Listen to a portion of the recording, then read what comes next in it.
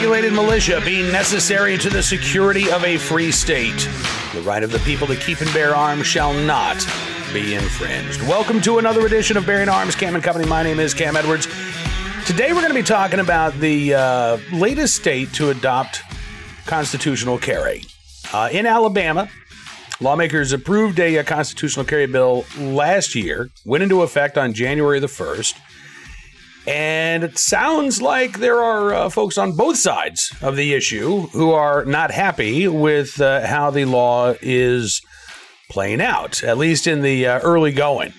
AL.com, the big story on Wednesday, talking about the permitless carry law stirring questions and concerns among law enforcement, as well as a gun rights group. Now, the objections from law enforcement, in particular the Mobile County Sheriff, that's nothing new. The previous Mobile County Sheriff, Sam Cochran, was probably the biggest opponent, or at least the most vocal opponent of constitutional carry as this was being debated in the state legislature in 2022. He did not run for re-election, but the new Mobile County Sheriff, Paul Burch, who was a captain, I believe, under Sam Cochran, is still speaking out about constitutional carry, what he sees as problems with the new law. They actually held a press conference with Mobile's police chief on Wednesday, saying that the new constitutional carry law was, quote, ambiguous, confusing to lawyers, and includes, quote, varying degrees of punishment, which, yeah, well, I mean, like sometimes we do have misdemeanor offenses, sometimes we do have felony offenses. So, yeah, I'm not sure that that's really all that problematic, particularly when we're talking about police who don't prosecute cases, right? Police make arrests when violations of the law occur. It's up to a prosecutor. And there were no prosecutors at that press conference, coincidentally enough, complaining about the new permitless carry law. However, let's talk about some of the other objections here. The Mobile Police Chief, Chief Paul Prine, said that law enforcement remains concerned over whether firearms are allowed at or near schools, and he urged lawmakers to be more clear given the backdrop of mass shootings at schools nationwide. He said, I'd be an advocate of not allowing firearms on school property. And the fact that we're having this discussion today simply tells you that there's a lot that's misunderstood about the new law, and there is no clarity. Well, I'm not an attorney, and Prine, as well as the Mobile County Sheriff, have asked the Alabama Attorney General for an opinion and clarification on the new permitless carry law in the state of Alabama. But based on my reading of House Bill 272, I don't think it actually changes anything regarding what the law in Alabama said before permitless carry was passed. The language of House Bill 272, as it was enrolled, so this is the language that was passed, signed into law, talks about the only reference to schools that I could find was actually school athletic events. And it says that permitless carry is not allowed in those school athletic events, even if they're not held on school property. You may be able to carry if you have a concealed carry license. But according to the language that I saw, you would actually need to get permission from the school district before you did so.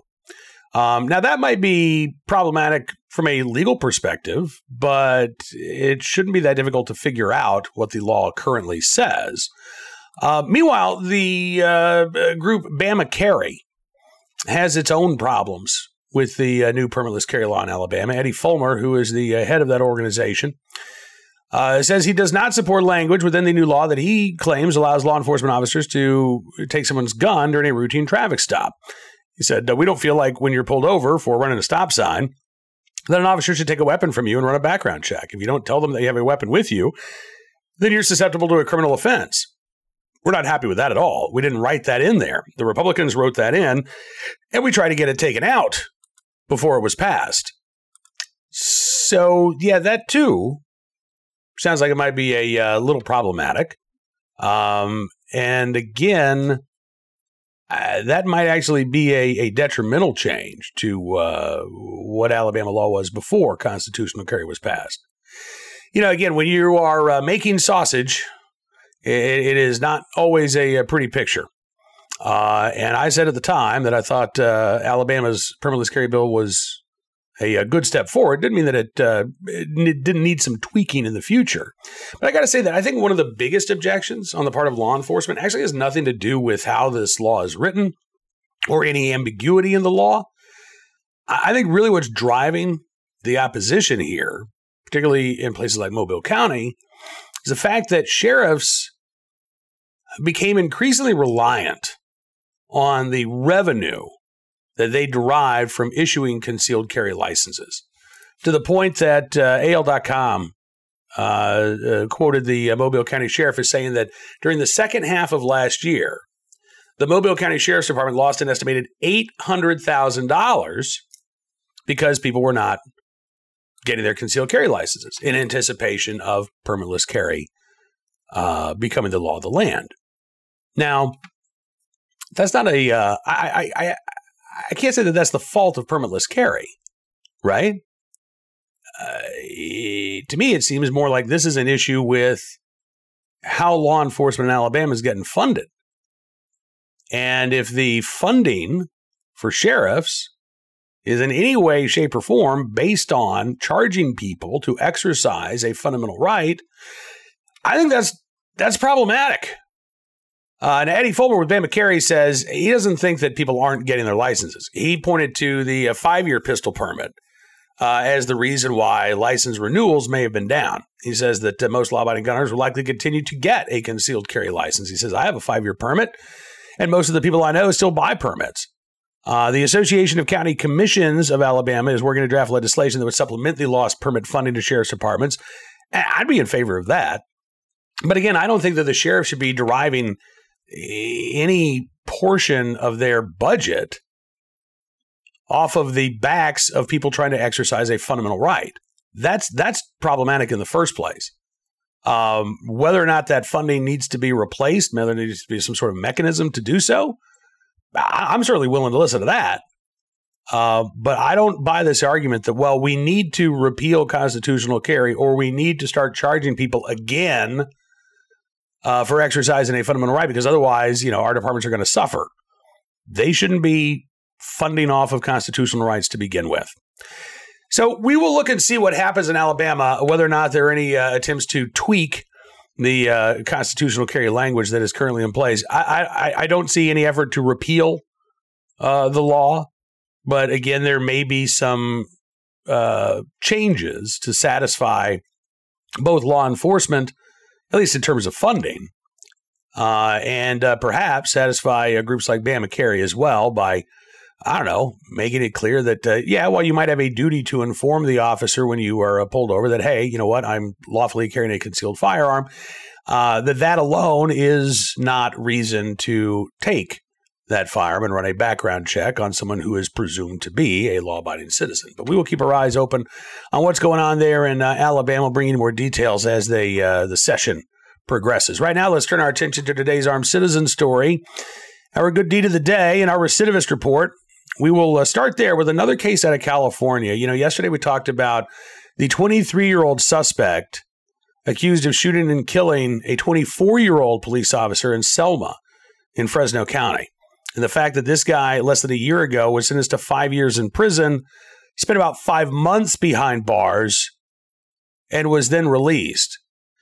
Well, Northern California, there's another situation here. And this one, again, I think is indicative of a much bigger problem in California. This comes from the website Lost Coast Outpost, which covers Northern California, Eureka, Arcata, Eel River, places like that. And Ryan Burns of Lost Coast Outpost had a very disturbing story this week. Family of victim asks, where's our justice as teen killer gets released back into the community? So this teen killer, 19-year-old Logan Rain Brewer Hurst, 3 years and 8 months ago, when Logan Hurst was 16, he fatally shot Tavon Latimer 3 times in the back during a drug deal gone bad. Brewer Hurst also shot Latimer's 18-year-old cousin, Dalen Prudhomme, in the leg. The DA's office at the time pushed for Brewer Hurst to be tried as an adult. He was 16. But a judge denied that request. And in December of 2020, Brewer Hurst was sentenced to 15 years in a detention center belonging to the state's Department of Juvenile Justice. 4 years for involuntary manslaughter, 10 years for using a firearm, which tells you a lot about the screwy nature of California's gun laws, right? Actually killing somebody, that's a 4-year sentence, but using a gun to do so, well, that's 10. And then 1 year for shooting Prudhomme. Now, as Ryan Burns writes, it was understood even at the time that Brewer Hurst would not serve all 15 years. Under California law, the maximum sentence that can be imposed on juveniles ends incarceration at age 25. But nobody thought that Brewer Hurst would be walking away after less than 4 years. And that's exactly what is happening here. A situation that Ryan Burns blames on California lawmakers. He says, under Senate Bill 823, a piece of juvenile justice realignment legislation that Governor Gavin Newsom signed into law back in 2020, calls for people aged 14 to 24 who committed serious offenses as minors to be returned to their home counties and either placed in county juvenile halls, which were designed for pretrial stays, or if they are deemed to be rehabilitated, released back into the community under probation.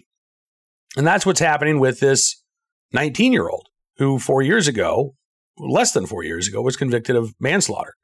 Apparently, the state views him to be rehabilitated, and so he gets to come home. Gary Thompson, who is the great uncle of Latimer, said, I'm confused in my head. I can't wrap my mind around this. He said he spent more than 20 years as a corrections counselor. He spent more than 50,000 hours with juvenile offenders, and he says something in this just doesn't feel right.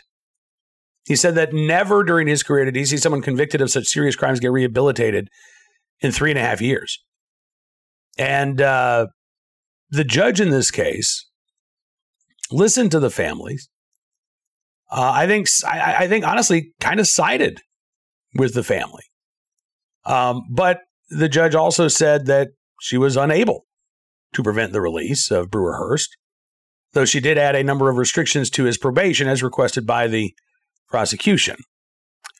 Problem with that, of course, is that, as we've already seen, like in the case of this 23-year-old who's accused of killing a Selma police officer, you can violate your probation in California as an adult and little to nothing happens.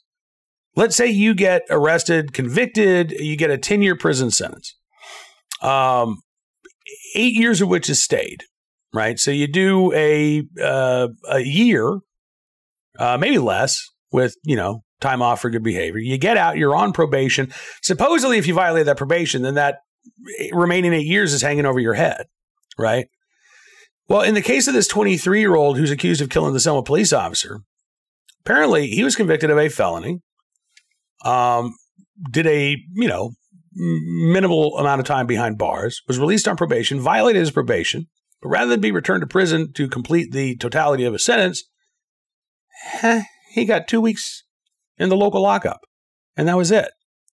And that's what is likely to happen to this individual here. If the 19-year-old violates his probation, he's not going to be returned to prison.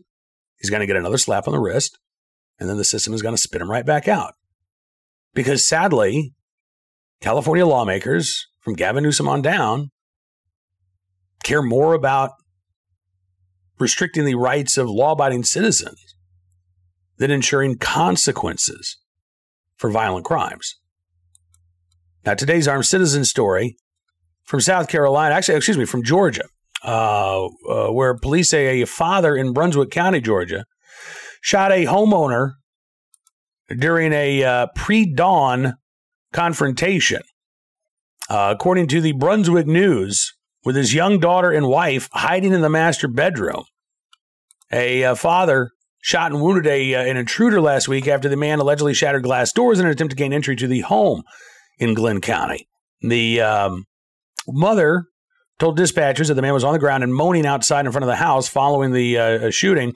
County police officers arrived to find the suspect running into a wooded area behind the home. 44-year-old John Joseph Waterman, treated for his wounds at a local hospital, booked Friday into the Glenn County Detention Center on one count of first-degree burglary. Waterman lists his address as the Salvation Army Homeless Shelter in Brunswick. He remained in the county jail as of last Monday. Police allege that he shattered one layer of a sliding glass door in the rear of the home before going around front and then throwing a brick through a glass front door. The mother, father, and daughter all woke up to the sound of that breaking glass. Mom called 911 from the master bedroom where she was hiding with her daughter. Dad grabbed his gun, stepped out of the bedroom to investigate. And when he realized that an intruder had actually caused that noise, I guess he went back and grabbed a larger handgun. The man said he found Waterman inside his home. From the living room, yelled, "Get out, get out." And that is when the father shot Waterman twice. Again, police apprehended Waterman in the woods behind the home. Afterwards, police said they found glass all over the living room of the residence where the rear glass door had been shattered. They also found a big rock under the dining table that apparently had been used to shatter the front glass door. Glenn County Police Captain Michael Robinson says the investigation is open, but they don't expect any charges to be filed against the homeowner. He said the offender was treated for his wounds, cleared for jail. It's not determined, and nor was he charged with home invasion, just burglary. Currently, no charges are forthcoming towards the homeowner, and this investigation is continuing. Finally today, our good deed of the day, in the right place, at the right time, willing and able to do the right thing. A Good Samaritan in Atlanta, Georgia, who reunited a missing dog with its owner after the dog and the owner's car were both stolen.